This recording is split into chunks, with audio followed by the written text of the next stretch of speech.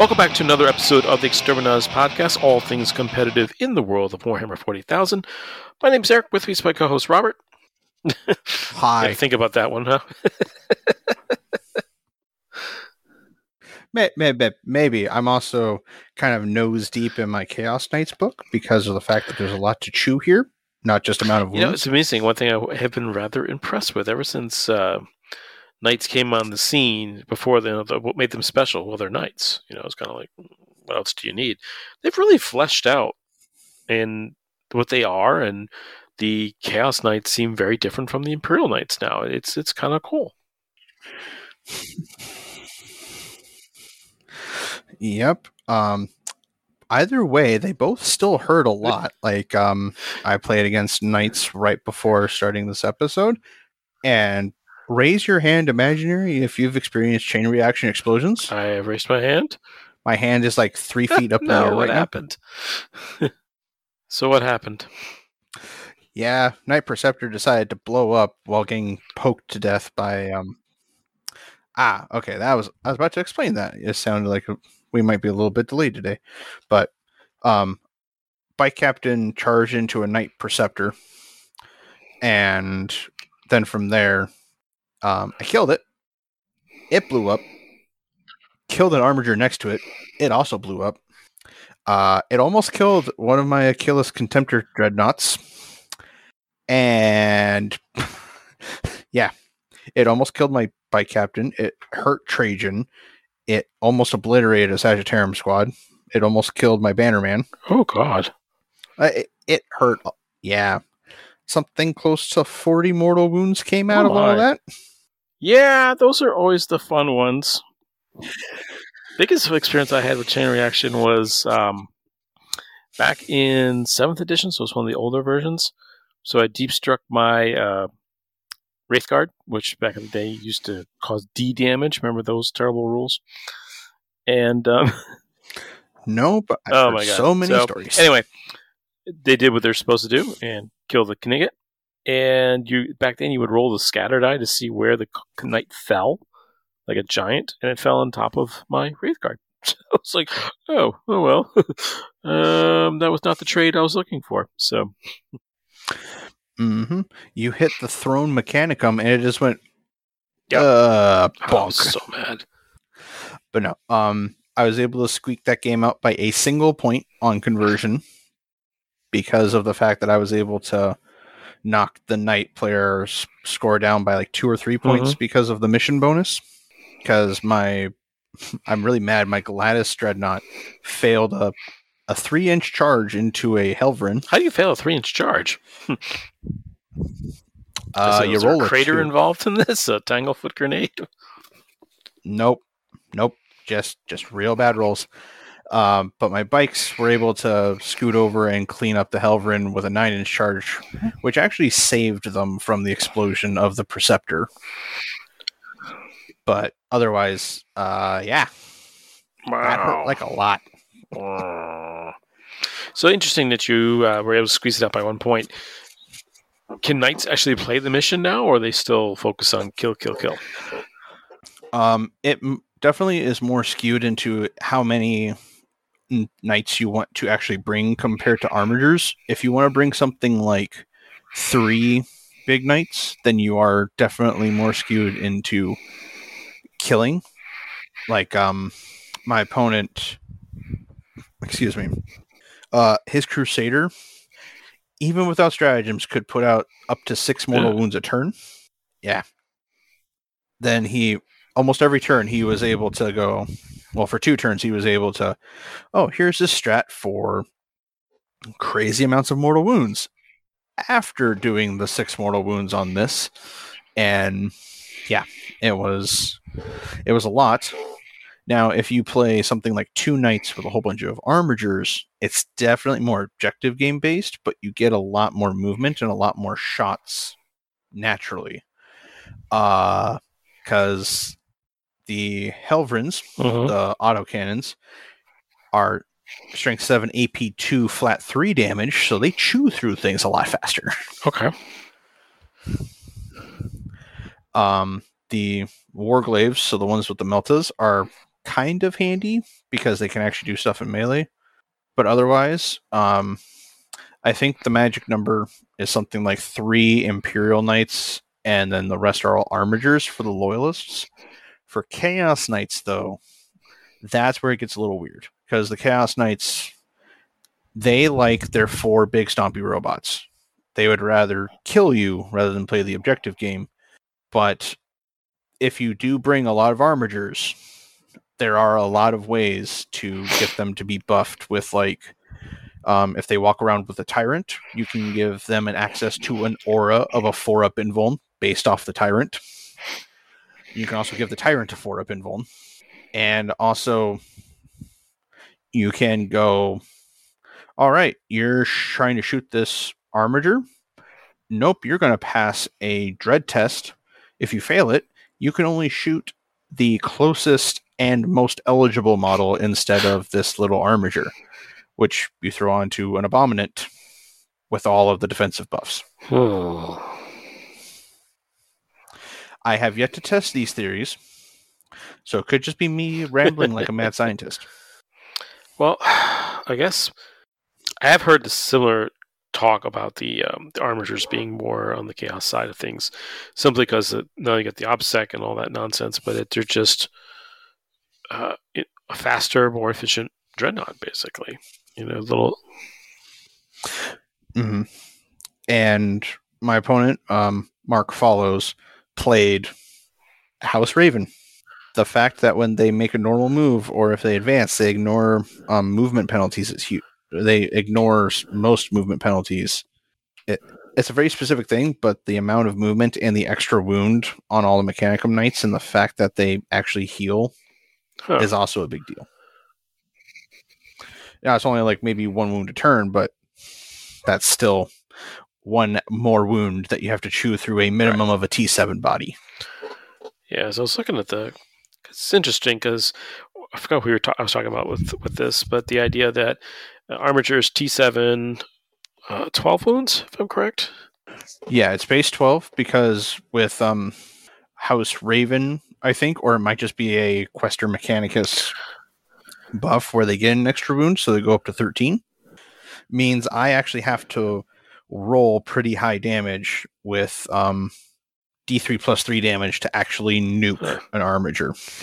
Reason why I bring it up is sounds an awful lot like the same profile for a Hive Tyrant. Yeah, it's pretty close to a Hive Tyrant. So in Chaos Knights, in one of the houses, I believe it's an Iconoclast house, so the melee-based ones, if you take it, your Armiger, your War Dogs, Armiger equivalents, go up to 14 wounds. Okay. And your Titanic models go up by 4, so you can have a 32 wound Tyrant. Huh. Well, that sounds a little revolting. Is that a pun about my Nurgle Tyrant that I'm making, Eric? I sneezed in your general direction. Sanitize. Anyway. Yes, Knights do have a lot of actual play. They still suffer generally if you bring a lot of big stompies. You don't benefit from a lot of the terrain, being able to hide and stuff. So that's why overall Armigers and some big Knights will be better. But overall, it's still a game of how can you use the terrain to your advantage, or how fast can you kill things. I was just checking if you had that option, so it sounds like you do have options, which sounds pretty cool. Yeah, my War Dogs also, like, we got the same OBSEC rules and everything as Imperial Knights for Chaos Knights.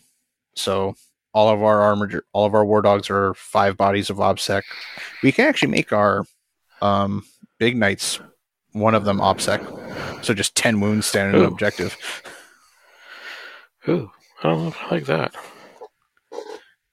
It's interesting, though, that they got this arbitrary 10, I think, and it's 5 for the other one. Whereas Grant is gone now, but Crusher Stampede had the number of wounds remaining. Curious why they didn't stick with that. So, I think it's because of the fact that a lot of the Tyranids, which I also had a game with against today, that game was rough. Although my opponent, we both forgot about the Leviathan buff of, guess what, we're God. transhuman. I still did not kill that flying hive tyrant. And blowing up harpies was inconsequential. But it would have mattered. I would have, instead of being able to play into turn 4, I probably would have effectively been table on turn 3. Because he would have had a lot of bodies. The opposite problem. I forgot that my all my Coven units were mini transhuman. I was just like, oh, that would have been important. But on the OBSEC bit of it, I think it's more of the fact that a lot of the Tyranid stuff was going to like odd numbers of wounds. So like you have some that are 13, you have some that are 15, like they're not flat even numbers. So I think that might have been the reason why they didn't keep the X number of bodies as OBSEC. Interesting. Because part of me is kind of like, once you get to a certain size, it's like, okay, how am I going to stop? The idea of stopping 15 T8, basically T8 to up-save OBSEC units, it's pretty hard to shift that. So it's almost like a auto win for that objective. So. Mm-hmm. Yep. But as far as I can tell, Knights are going to have quite the play with people who know what they're doing.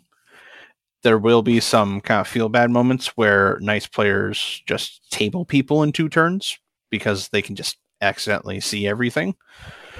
Or a feel bad for the Knights players because they can't hide and they don't get to do anything. When you mentioned that, we were talking about that with another guy who was asking for some list advice in on our group, and we're going back and forth about Skyweavers in Harlequins with Haywire guns, or would they take Shuriken? And it's one of those, the Haywire is so specialized towards vehicles, it's almost like, well, there's a lot more Hive Tyrants out there, there's a lot more of this, you really don't need that.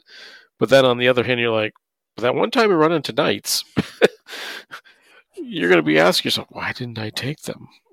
I could wound these guys on 4s, for crying out loud. So it was interesting, what is the right move right now? How often are we really going to run into Knights in the meta? And so we'll have to see as the books continues to kind of grow, because there's a lot of people with Knights from previous editions, so it's not like there's going to be that big of a hobby lag in terms of getting models on the table. Yeah, unless you're like me and you're starting from scratch. But there's, like I said, it's a lot like there's a lot of people who did play them. So, and then even you getting into it, like you said, you pretty much collected an army relatively quick. So, shh, I don't want to talk about my imaginary they're not problems. Imaginary, dude. They're on your credit card. No, they don't exist. Everything's okay. Oh my goodness.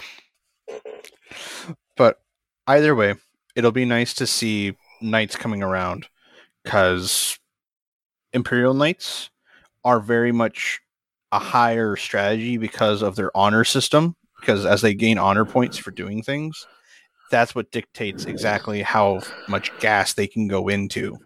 Whereas Chaos Knights, if you take any of the favors of any of the Dark Gods, it only matters about how many wounds you do. That's why they're more inclined to kill things rather than play the mission, because as soon as you kill enough things, your favor just becomes active for forever. Interesting. Yeah. I definitely, I'm obviously a long-time Chaos player, so I tend to favor the Chaos Knights anyway, but I was just looking at it, I'm like, oh, I guess where I was stuck with was I didn't want to play a Chaos Knight army. I just wanted to splash it into my Chaos Space Marines, and I think I found a way to do that, because I really like it's not the Iconoclast, it's the Infernal household. Is that the demon ones?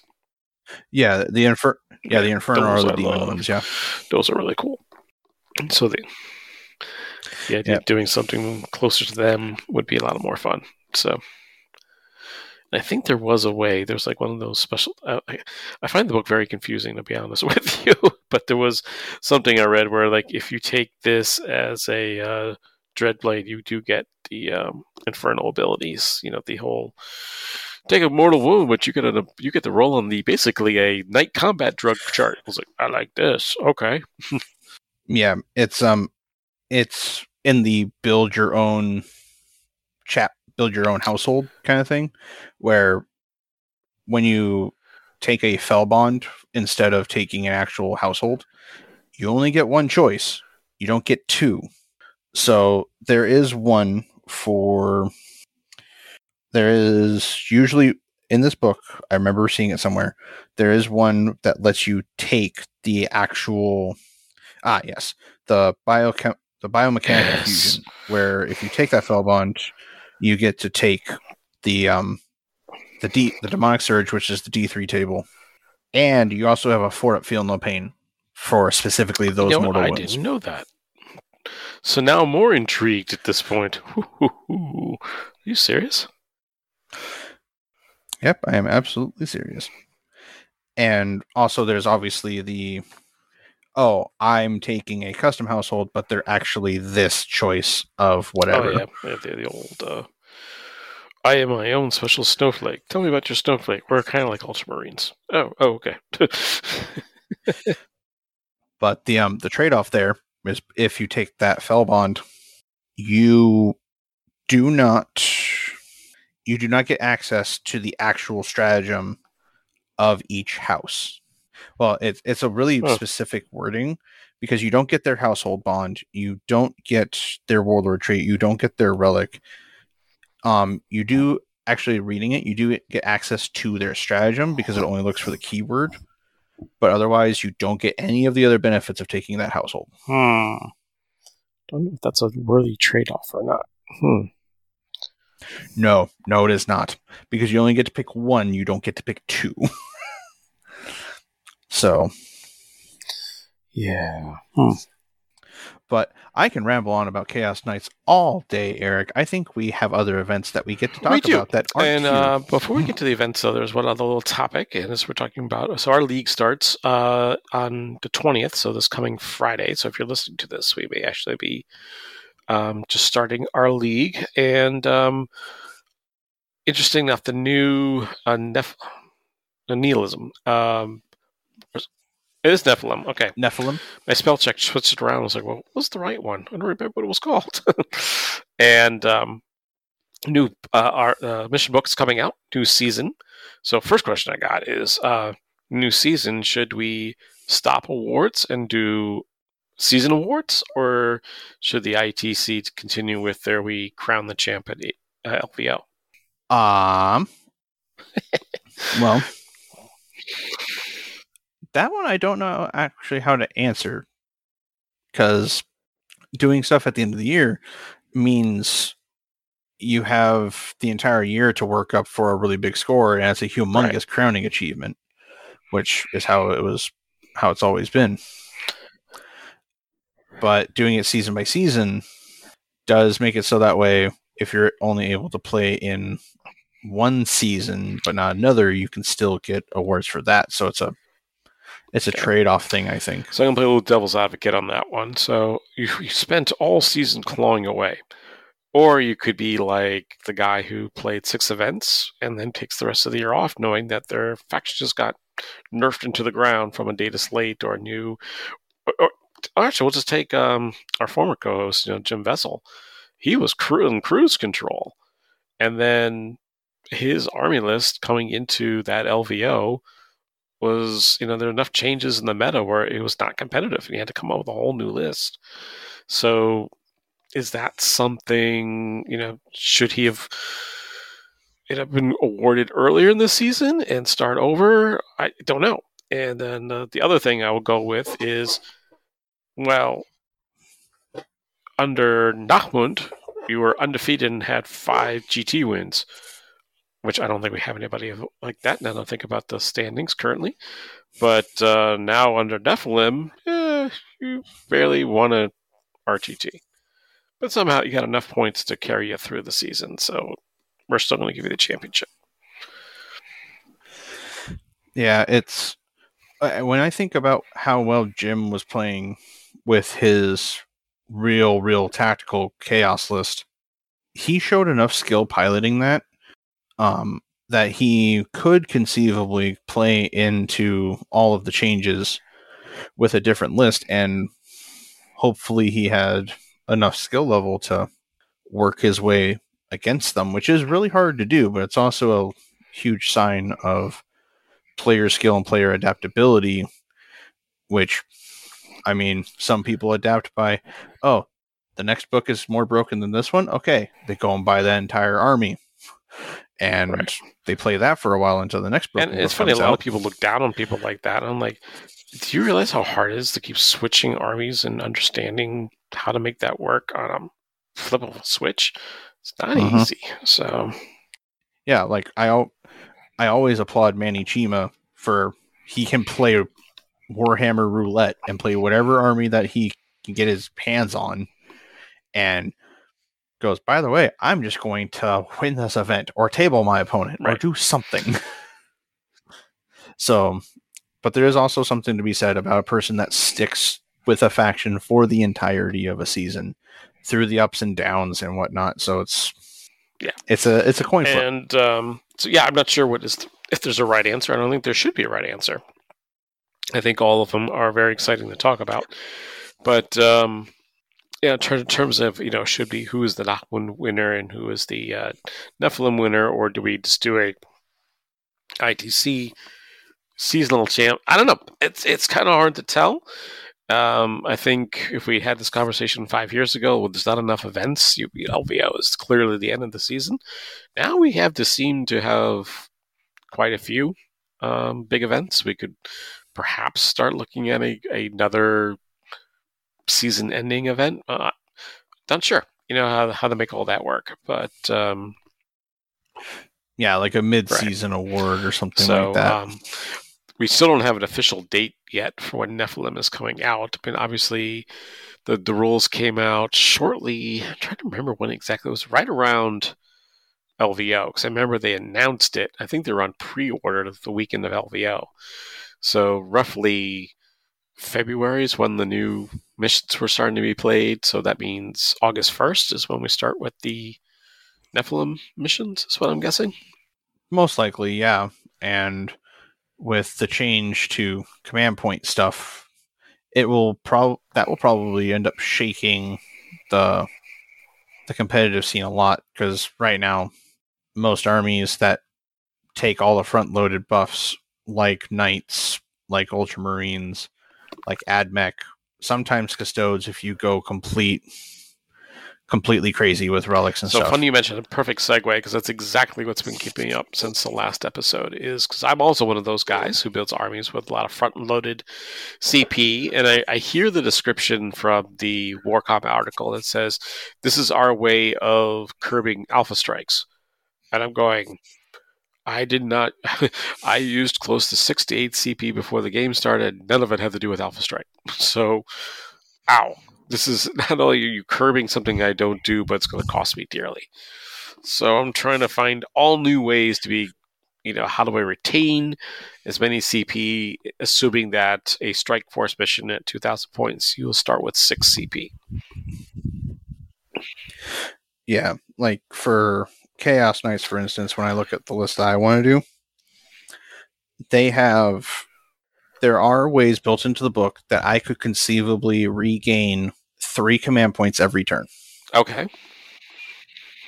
Because there's the Battleforge bonus.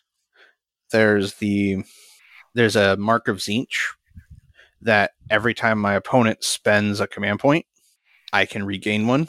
That one is locked to the regaining once per turn. But then we have the Tyrant Banner. The Tyrant Banner is a relic that specifically says command points that are refunded off of this relic are not capped by any refunds. And it's at the start of each of my command phases. And it's on a 5+. So I have to roll to see if I get an extra command point or not. But it's still extra on top. So yeah, so basically you could earn 3 a turn. Wow, that's a lot. Mm-hmm. Yeah, like 3 a round, because of the fact that the Tzeentch Mark 1 is, again, I can only regain 1 every turn from that, and it's for the entire battle round. So yeah, it's not like the days of the Loyal 32, where you somehow end with 28 CP and you started with 12. It still spent 16 as the game went on. Yeah, it was pretty insane. I hated that list. Oh, I hated that so much. But until we start seeing more from the Nephilim book, I'm going to keep my opinions reserved. So I went on the opposite end, and I looked at, so normally, before the Eldari Codex, when I played my army, I was usually doing I first was doing the Triple Patrol, because I get that for free in my Drukhari Codex. Then I went, I really like the Real Space Raider Battalion, and the idea is that the Archon gives the re-rolling ones to hit across all core units, the detachment, as opposed to just the Kabalite. So I'm like, all right, this seems to be working for me. And I've been pretty much running that exclusively up until the Eldari Codex came out. And so now I've got this 2 shiny new toys. One is the Webway Gate, and the other is a traveling troubadours, whatever they're called, the Harlequin detachment that you can add without breaking any of your Drukhari bonuses. So I'm like, okay. But now, every time you add if you add a fortification, yes, it's free as long as it's the same obsession as your warlord. But you're always having that extra patrol. So right off the bat, you're losing 2 command points for bringing Harlequins to the party. Well, when you're losing 2 from your total 12, that was an acceptable loss. Going from 6 to 4, all of a sudden it's like, oh, crap. And where most of my CP go to, and you've seen this in action, is I put a ton of stuff in Strategic Reserve. Now, the good news is the Webway Gate cuts that cost in half, but if the CP is already cut in half, it's almost like a push at this point. Yeah, it's definitely going to be for armies that do a lot of strategic reserves and other stuff. Because I know, like, Genestealer Cult can also get really heavy on CP really fast. That's another good one. Yeah, forgot about them. But otherwise, again, it is very much my opinions are going to be reserved because I'm not going to be super swingy about this until I know exactly how good or bad it is going to be for all of my armies, including stuff I don't really put on the table anymore, like my Necrons. Because my Necrons, I could say I've built 3 lists now that I'm going to probably just play test, see if they're interesting. And what makes them interesting, they're still real space raids, but they're brigades, excuse me. And so at first I was like, oh, all right, can I really fill out 3 of every deployment slot? And being the Drukhari, and now with all the also with the Nari, if you play it from the Eldari, how many things can I end with the word I? Yes, exactly. So there's a lot of MSU you can do, but I'm always afraid that how much fat did I put into the list to unlock all this stuff. But so the cool thing is, I can put what used to be my entire army into one detachment and still have room for a Webway Gate, which I'm like, cool. I have now spent no CP on army building other than additional warlord bonuses. Because a brigade has an additional HQ slot, I can actually fit an Archon, a Succubus, a Homunculus, and Drazhar in the same detachment, which is pretty cool. The only thing I do find difficulty is the heavy support slots. They're not that competitive right now. So all of a sudden I found myself in need to construct I have 3 Chronos in the list. I think I only have like 2 built. So I have to build another Chronos to see if this army list works. But I'm seeing some utility from them with the reroll ones to wound and an old strategy from earlier this season, the old Pain Siphon. So that might it might work. I don't know. So I'm still kind of kicking this idea around and see if it'll work. But the idea of running some of the lists we talked about in the last 2 weeks, a Vanguard, a Outrider, a Spearhead. Yeah, you're losing 3 CP with no refund, regardless of your warlord. That could be pretty detrimental for a lot of armies. Yeah, like Custodes. Sure, we can regain 2 every round, but it's still only 2. And with the way we have to use command points nowadays, we're still going to be really tight on command points, even though most of our stuff does only cost 1 or 2.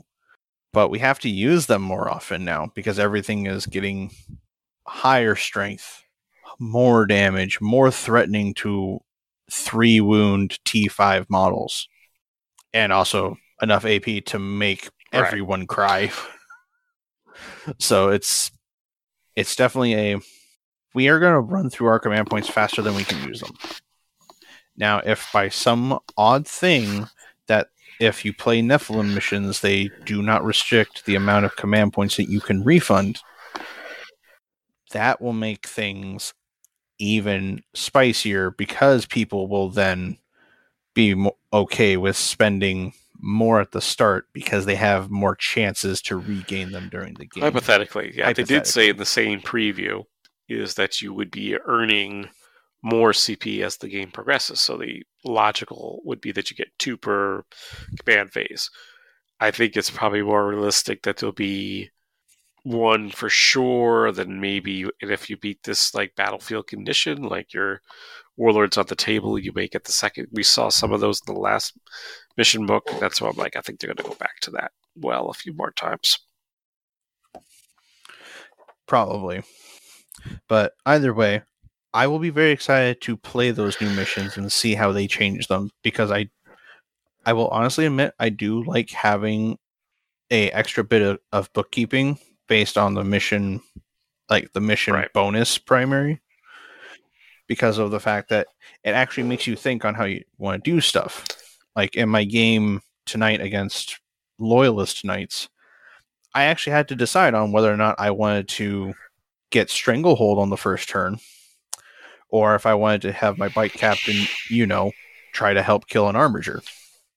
Which he didn't. He rolled 2 1s.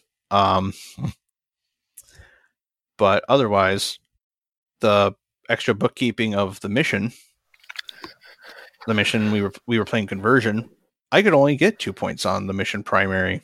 It's not like I could just sit there and go, oh, I got 4 this turn, then 2, and then 4 again. No, I get 2 or I get 6 if I was owning my opponents, or, you subtract me a point because you took away my home objective. Oops. Yeah, I think you hit it on the head too, is maybe need to be more patient and look what the secondaries are, because that's one thing. As I've been building my list, they lean heavy into the secondaries, and I don't know if those secondaries will be still there. So we'll have to see when that comes out. Mm-hmm. So, but it's, giving some thought as we may be looking at these relatively soon. Hopefully, we'll get some new details in the near future. So, but right now, toying with a brigade. I never think I'd ever do that, but here we are. Yeah. You never hear brigade anymore in anything. Like brigade, what the hell? It's crazy, but it works. You can. There's a ton of units in there.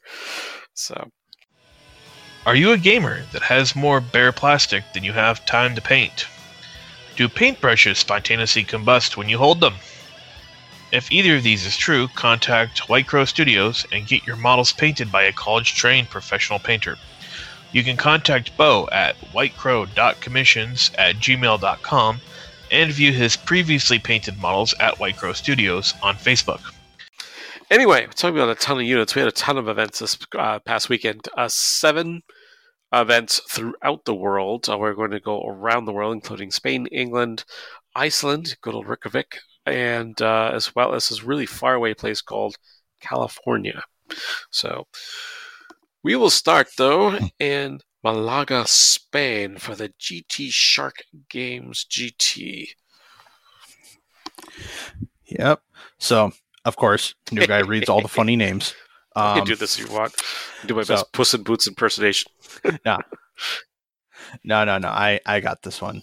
So, I think because of the number of events, we're only going to do the top 5. We have, in 5th place, Efren Jamardo with Adeptus Sororitas. We have, in 4th place, Paco Malero with Eldari. In 3rd place, we have Elias with Asuryani. Second place, we have Kadama Levotropico with Blood Angels.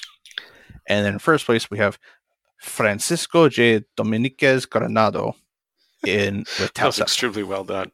I keep thinking the guy in third place, El Jas. That's got to be like a nickname that we just don't understand. It's just, I am El Jas.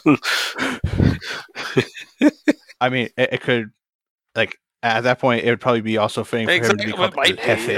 But we have no idea, but it's pretty funny. But very interesting spread. You got three elves, right? Two elves at the top five. Sisters, so some Armor of Content. Blood Angels in the second. And then Tau in first. I mean, Tau in first is not surprising, but Blood Angels, holy cow. Yep. And Kadama's first loss was again, because he lost round one, he got thrown into Tyranids. Well, no, in Forces of the Hive Mind, because it is a Tyranid. No, never mind. I am completely wrong. That is a pure Gene Stealer cult list. Interesting. Yeah, I was like, Tyranids. Oh, wait, no. Hyphen Gene Stealer cult. Wait, what? So, he lost to a Magus, a Primus. Well, Magus, a Patriarch. Some crazy unit of Acolyte hybrids with 4 heavy rock cutters in it. Another crazy unit of Acolyte hybrids with 4 heavy rock drills. Okay. These are 10-man units, by the way. I can actually count. Then another unit of hybrids with blasting charges, demo charges. They all have blasting charges. It's whatever. Another unit of hybrids with some more demo charges, some hybrids, and then more hybrids. 5 aberrants, a Nexos, 10, 20, 30 Gene Stealers. And then 1, 2, 3 units of Jackals, a Rock Grinder, and 2 regular Goliath trucks. Crazy. That was what he lost to. But, I mean, otherwise, the rest of his entire event, he was just on fire. 97, 87, 91, 100. Given everything he's got going on there, there's a lot. It was a really cool list. And we've heard of some early chirping that Blood Angels would do really well with the new Armor Content roll. Would be a huge bonus for them. And we'll see a trend as we move on to some other events. Mm-hmm. I would only be curious how many Sanguinary Guard he had in his list, which I can look as you so while you're move looking on that to the up, next I'll event. go ahead to Marriott, England, to cover. No Sanguinary Never Guard? mind. No, you didn't even submit a list. We shake our fist at you. Anyway, Confrontation Redemption. So, 5th place, Alan Parmenter with Blood Angels, Joshua Collard with Orcs, Luke Hurley with Suriani, Baz Crucher with Deptus Custodes, and in first place, Martin Cooper with Jukari. So, interesting. Let's take a look at Adam's list. So he's talking about Blood Angels coming in 5th. Starts with Captain on Bike, Primaris Chaplain, Sanguinary Priest, Cursor Squads of 5. He's got 2 of those, plus a 5-man squad of Infiltrators. Then he's got Death Company Marines. He's got a unit of 5 with 4 Thunderhammers, a Sanguinary Ancient with Wrath of Baal, and then 3 large units of Sanguinary Guard. When I say large, we're talking 1, 2, 3, 4, 5, 6. 3 units of 6. So he's got 18 Sanguinary Guard on the table. Oh, wait, hold on. 1, 2, 3, 4, 5, 6, 7, 8, 9, 10 Vanguard vets, all with Lightning Claws to go with that. I mean, when you get +1 to wound and you can re-roll them things. And also, I think the Lightning Claws, I think they might have been corrected or changed. So now each of those Vanguard veterans gets 2 extra attacks. So that's, if it's Vanguard vet, I believe it's base 2, 1 for if they charge, 1 for each of the Lightning Claws. So that's 5, 10, 15, 20, 25, 30, 35, 40, 45, 51 attacks. With 1 unit. I mean... Yeah. I'm just looking at the threat overload. You're just like, do I kill the Thunderhammers? Do I kill the Sanguinary Guard? Do I kill the other Sanguinary Guard? He's got another Sanguinary Guard behind that first Sanguinary Guard, and then there's the Lightning Claws. Chaplain on bike? Yeah, I could care less at this point. So, going back over the count, he has a total of 20 Sanguinary Guard because he has 2 units of 7. Oh my god! But either way, that's a lot of angels. The other one, Martin came in first with Drukhari, and I wanted to put this highlight. That's because of Drukhari, because I am a Drukhari fanboy. But I think this is sort of the list of the future. I've been looking at a lot of Drukhari competitive chats. And so one of the things you see right off the bat, it is a real space battalion. So you're keeping everybody together, one group, one detachment. So Cult of Strife doesn't really... to get those fancy stratagems, you have to be in a separate detachment.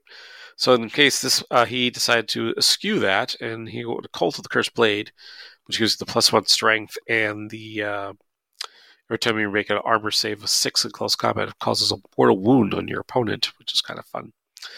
Cabal of the Black Art, the other big change you don't see all too often is Coven of the 12, and that's, I believe, the one that has the extra AP bonuses. So other than that, it's pretty standard stuff. Archon, Homunculus, Succubus, 2 units of Cabalite Warriors, all with the blasters, and then 3 units of Rax, and then 1 unit of Witches, bare bones.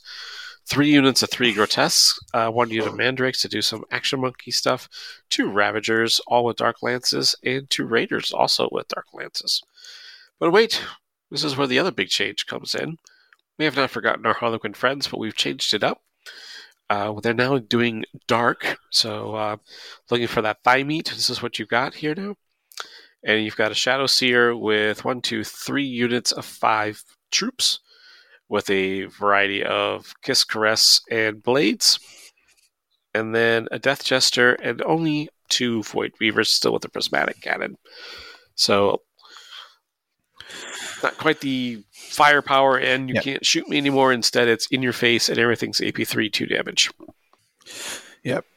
So, and you accidentally said 1 too many units of Grotesques, because you only has 2. That's what I meant to say. But either way, like, this list is very much if I was to play into this with any of my armies, I honestly wouldn't know what to go after outside of, can I see a clown? I'm going to kill a clown. You know when you see clowns, that's about what you need to do? Target the juggler. Yep. It's very much targeting the Harlequins bit is obviously the play that he probably wanted to happen because of the fact that they have a 4-up invuln and they can live through a surprising amount of stuff, whereas the rest of his army gets to go and do other things and maybe help. I have to look at that. That's where I'm trying to figure out, does he have enough staying power? Probably does, because he's got enough threat going up forward with the Harlequin unit to just build a big enough lead on primary. So even if you just start picking up all those T3 bodies, it's too late. I already maxed out primary on turn 3. So. Mm-hmm.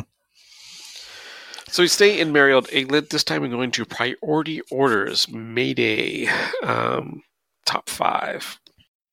Yep. So we have Aiden Brocklehurst with, again, Adeptus Sororitas. So they are starting to make a comeback somewhere. We have Craig Douglas with Tau Empire. We have Oliver Wheeler with Adeptus Custodes. We have Sam Nash also with Adeptus Custodes. But rounding off everything, we couldn't stop them. Stephen Roberts with So I was happy Tyranids. you read this one because, 2 Custodes in the top 5. Interesting that they're back up there. Do you see any big changes in how they're running their lists? Well, overall, I've been poking around. It is, you either see a whole bunch of bikes still, because having a whole bunch of D3 plus 3 damage against Tyranids is super helpful, or you see something similar to this, where you bring a whole lot of bodies, because this is a bike captain, Trajan, 2 units of Custodian Guard, a single unit of Prosecutors, 3 units of Sagittarium, and then 4 Dreadnoughts, and a Bannerman. So you walk them up the table with Sam Nash's list. And Oliver is playing as Shadow Keepers. So he has the the Voidsman at Arms, which is kind of like an agent of the Imperium tax unit, because they're only 40 points. You still have the Bike Captain, you have Trajan, 2 units of Prosecutors, 3 units of Sagittarium, a regular Venerable Contemptor Dreadnought. Because it has a multi-melta. 2 units of bikes. The Sergeant has a Hurricane Bolter, and then the other 2 have missiles, and then 2 Clayuses. So it's very different. Because, let's see, what was Sam playing? I think he was playing Emperor's Chosen. Nope.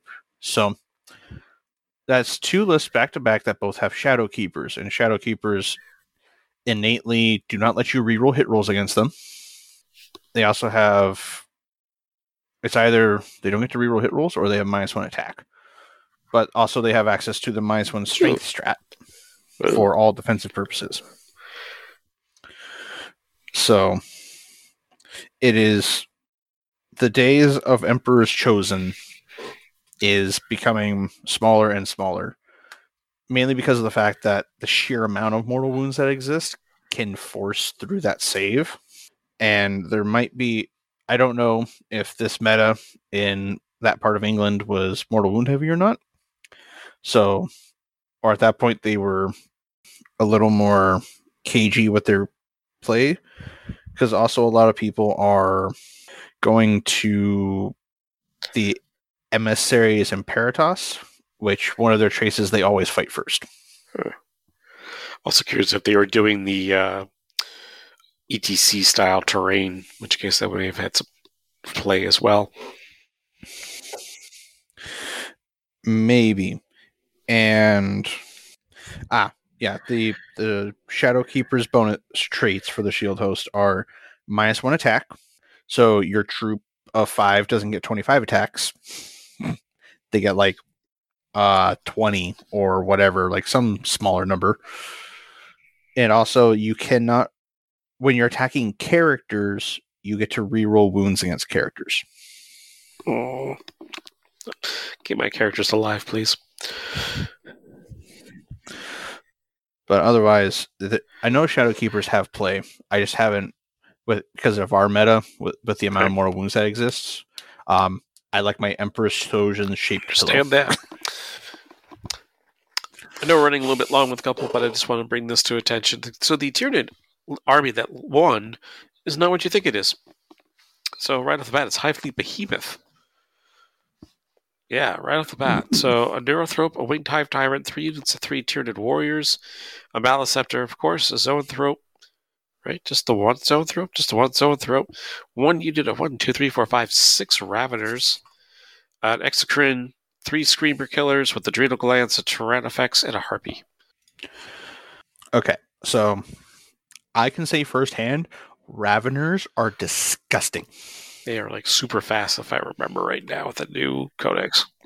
They are 12-inch movement warriors. They get up to strength 6 with the Rending Claws. And a unit of 4 of them gets 20 attacks. Yeah, it's got 6 of them. So yeah. And it looks, the Exocrine, I like it. It's toughness 8, 2-up save. And then he had Screamer Killers, which are Carnifexes. Yay, distraction Carnifexes. I'm trying to remember if they're the shootier ones, if I remember right. Yeah, Screamer Killers are more shooty Carnifexes. Thornback's the one I don't know anything about. I'm like, I don't know what they do. Yeah. And then the Harpy with 2 heavy venom cannons. I know the game I played today, they played Stranglethorn cannons, which those things are gross because those are each D3 plus 3 shots. I think I'll have to look at the book again and also check the FAQ to see what was up because, boy, shooty Harpies, those things are rough. But either way, congrats to Steven, though. We may not have stopped your bugs today, but maybe we'll stop you tomorrow. So from England, we're going to hop a little bit north to the North Sea to Reykjavik, Iceland. And this top 5 reads like the cast of Vikings. It's pretty cool. In 5th place, we have Sven Nord Pickerson with White Scars. Edelstein Svigosen with Grey Knights, Heobar von Stefansson with Adeptus Custodes, Jokul Johansson with Tau Empire, and the guy that really drives home the theme of these names, Michael Hooper, in first place with Tau Empire. So, to pull up, I want to try and get his name right. Gosh darn it. Heobar Stefansson. I totally butchered that. Mr. Custodes, man, he is playing Solar Watch. Those are the +1 to advantage charge, and we can fall back and charge, guys. He has 9, 18, 27 Custodian Guard, a single Aloris Terminator, a Bannerman with the -1 to hit banner, and then 2 units of Venatari, the jump pack Custodes, with lances, so giving up the pistol and buckler for a actual longer range gun. Interesting. Seems like a very unusual list compared to what we've seen. Last 2 Custodes, you just seemed almost cookie cutter what was there before. This kind of was one guy switched up his shield host. This seems completely off the wall. Yeah, that is a potential meta change for Custodes, is we just put so many wounds on the table that you can't chew through them unless you're something like Tyranids, because of the fact that if we walk around with -1 to hit me, well, you're shooting into 2-up armor saves at -1 to hit, you get into combat with us, we can make you -1 to hit again. And the fun bit is that as soon as you get the unit from 9 to 4 dudes, we can give them all 2 extra attacks. Ooh. Otherwise, as soon as you kill 1, we can give them all of them an extra attack. So it's basically it's a drastic change. So it's Horde Custodes, if that could ever exist. And it's just you are not going to chew through me fast enough before I just walk forward and slap you. It's a scary thought. And the more you chew through, the more damage it does. Yeah, that's a little frightening. Kind of. Like, we can still have bad rolls and just kind of like fall off the table. Don't do that, especially with metal bottles. But then I think after, unless there's anything else you want to touch in Iceland, because of the fact that I don't know if we'll ever see those people. I would love to meet them someday. If you're listening to the show, I'd love to have you on. But in the meantime, we're going to go to a sunnier climate of Sacramento, California. Yep, we're going to land in Hammerhead Games, their GT for the month of May. And the top 5 are Mark Wynn with Asuryani. 4th place is Kevin Rubitsky with Grey Knights. 3rd place is Ricky Lane with Tyranids. 2nd place is Randy Saucier with Thousand Suns. And 1st place is Zachary Bailey with Adeptus Custodes. Yay. Yay. But that's a quinky ding. You like that? One list I just wanted to point out real quick is this gentleman's name here. Randy Saucier came in 2nd with Thousand Suns. Is exactly what you think it is. Cult of Duplicity, featuring an Exalted Sorcerer, an Infernal Master, 1 unit of 10 Rubik Marines, 2 units of 5, and then 3 units of 10 Scarab's Cult Terminators. That just... Ow. I mean, not only will this army fit in your overhead compartment on a plane, this thing is just... I think you might remove like 3 models a game. That's the equivalent of like shooting into Dark Angels. Like, it's just like a whole bunch of, this man is a sadist. I appreciate this. I'm just like, because he's taking full advantage of Armor of Contempt. He really is, and there's nothing wrong with that. Why not? So I'm looking at that going like, yeah, I slow golf clap on that one. That's very nice.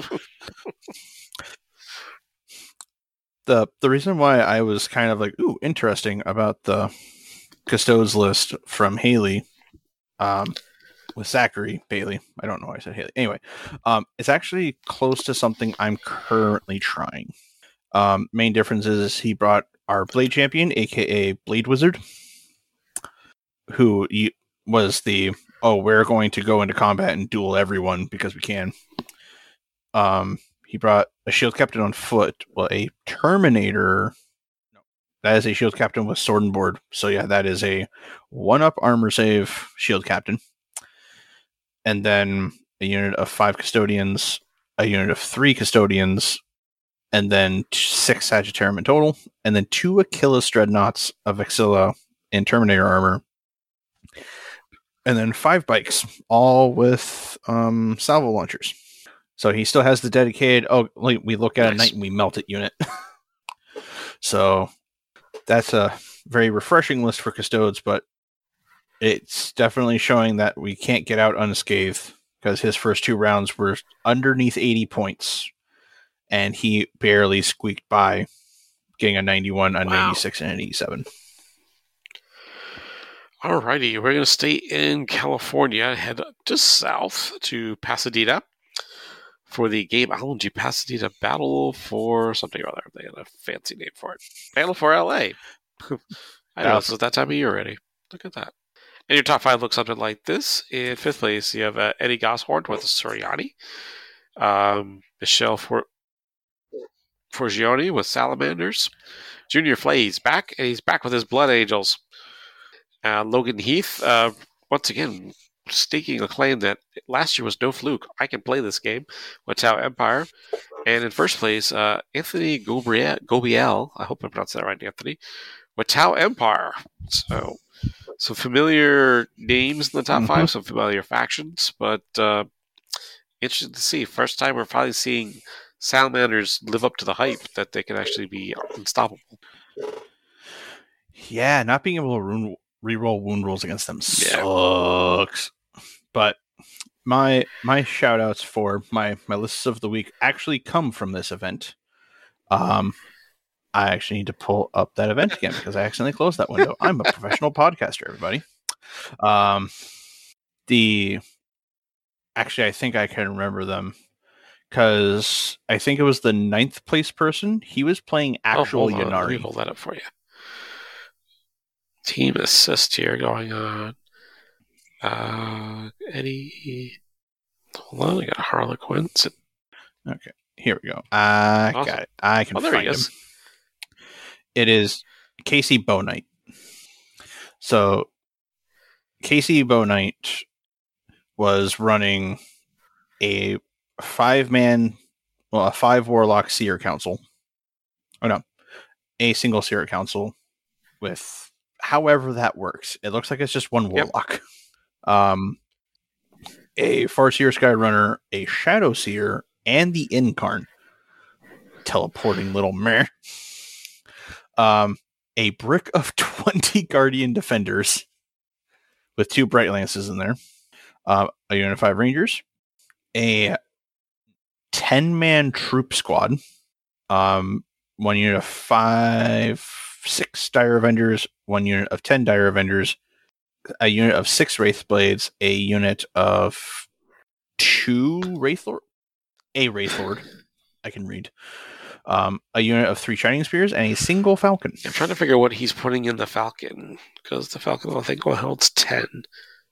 So that's around probably the I don't know, maybe one of the Dire Avenger squads. Or because of the fact that Ynnari takes place of your entire replaces your craft world and your Sadist keywords, I think, or something like that.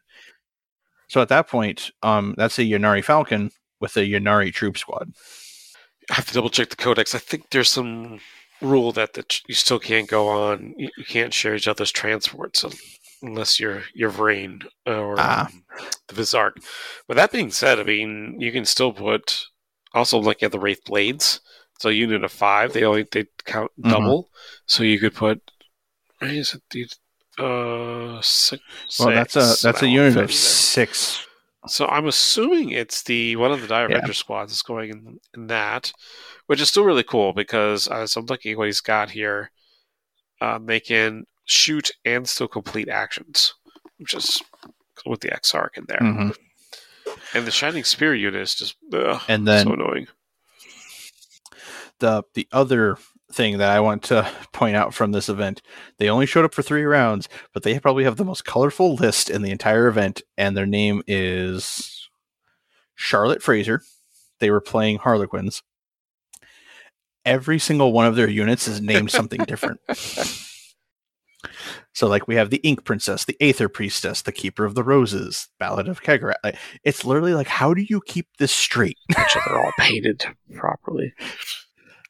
Probably, but they brought 5 Star Weavers. Oh, no. And then some sky. It was just a really colorful list.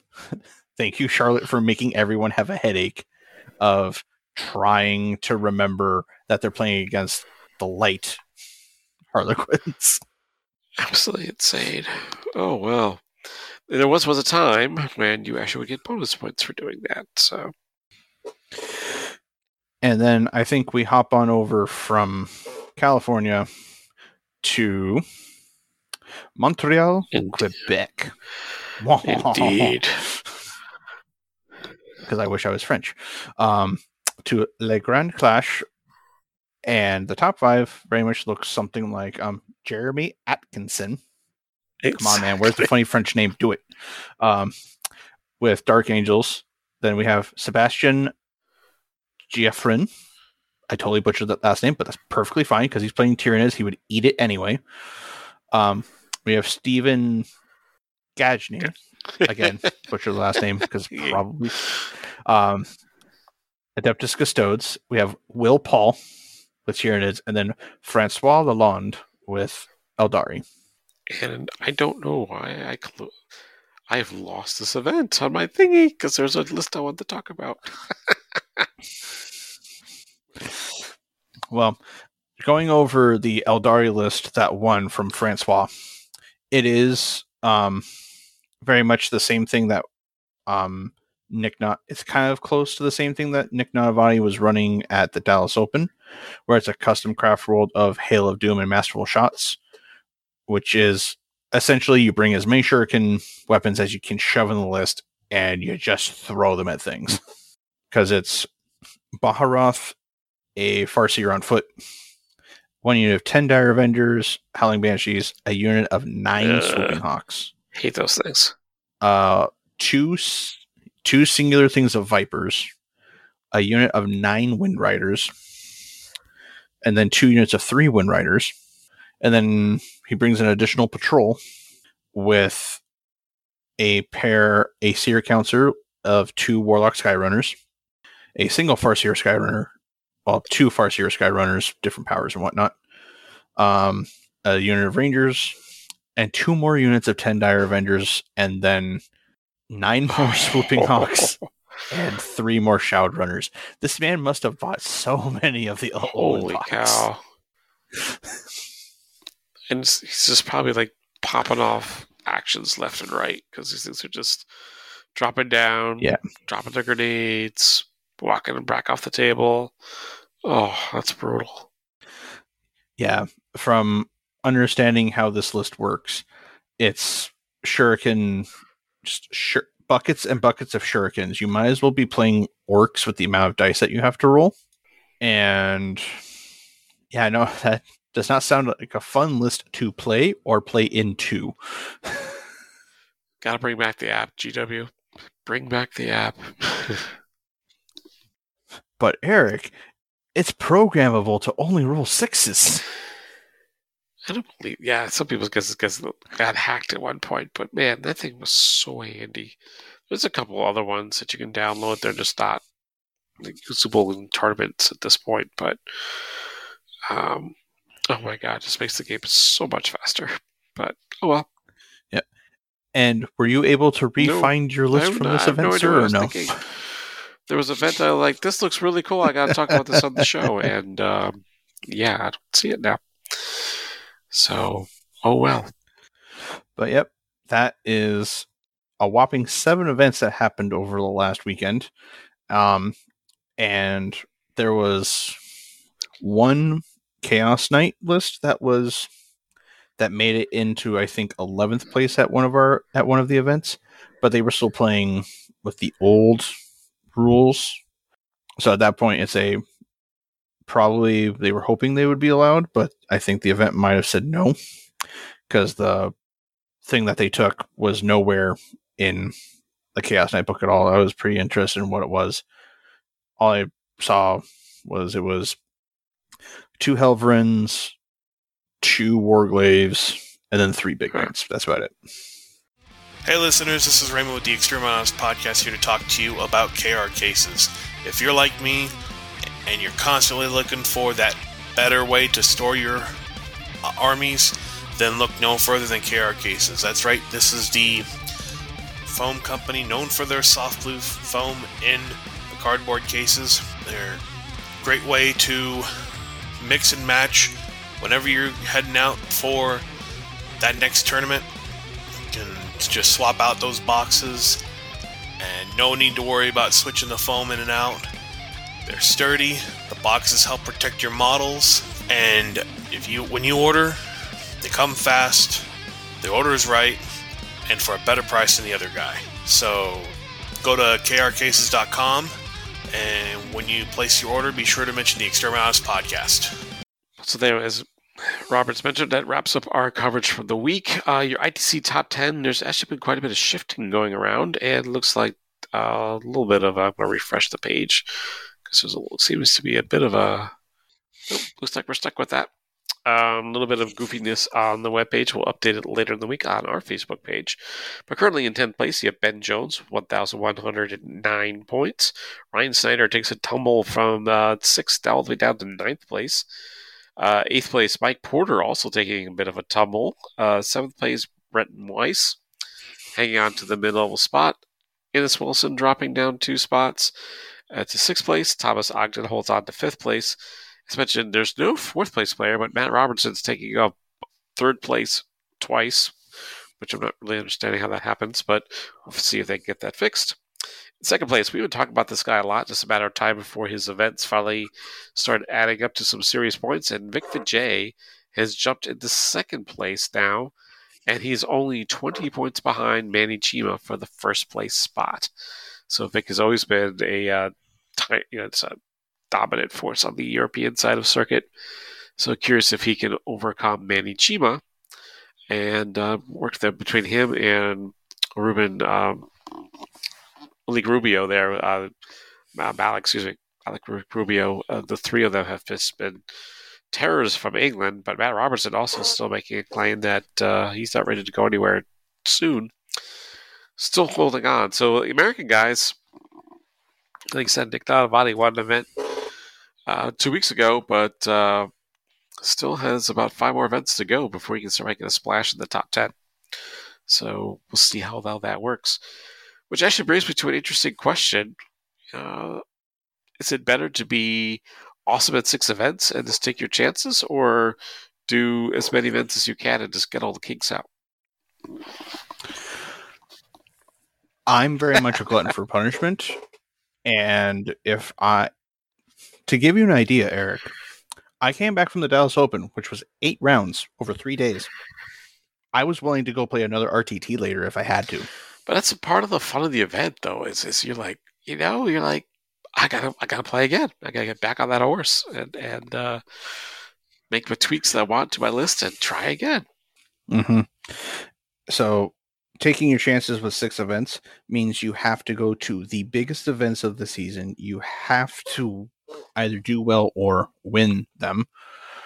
Whereas if you go to a lot of events, you can have like 1 or 2 bad little events and go, well, that didn't work, and figure out what you're going to do.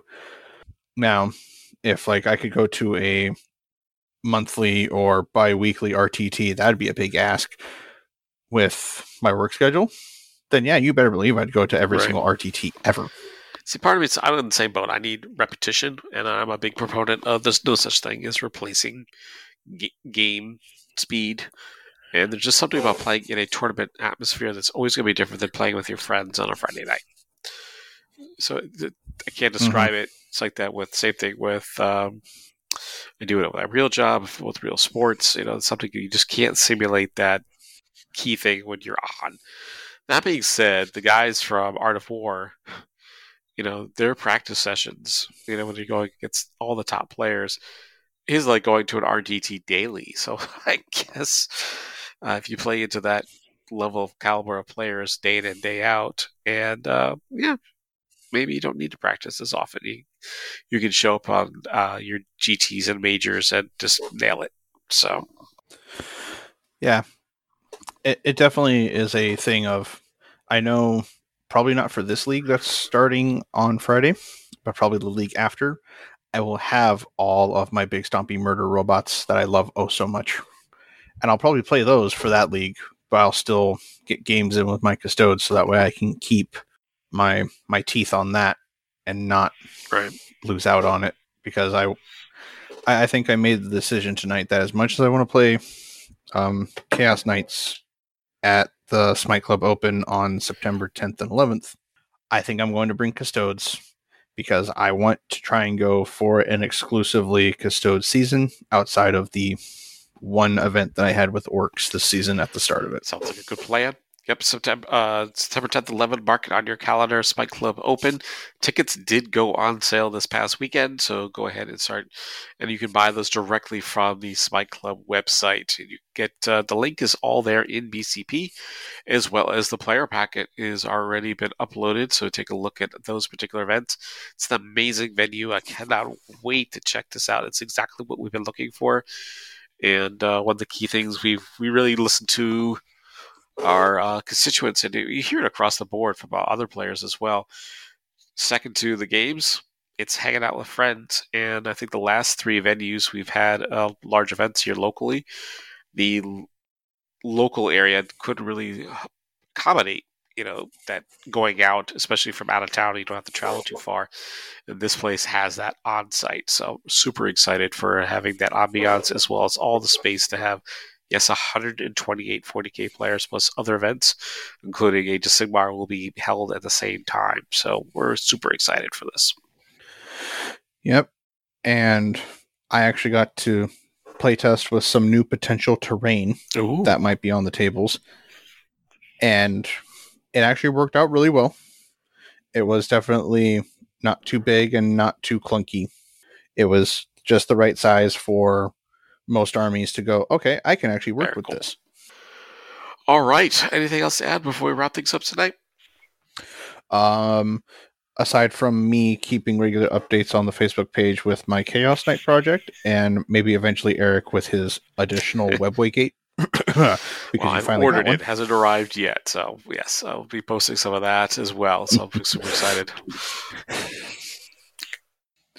But otherwise, no, I don't have very much of anything going on here. I want to thank every one of you for listening. This has been the Exterminatus podcast. My name's Eric. And we'll talk to you guys next week. I'm Robert.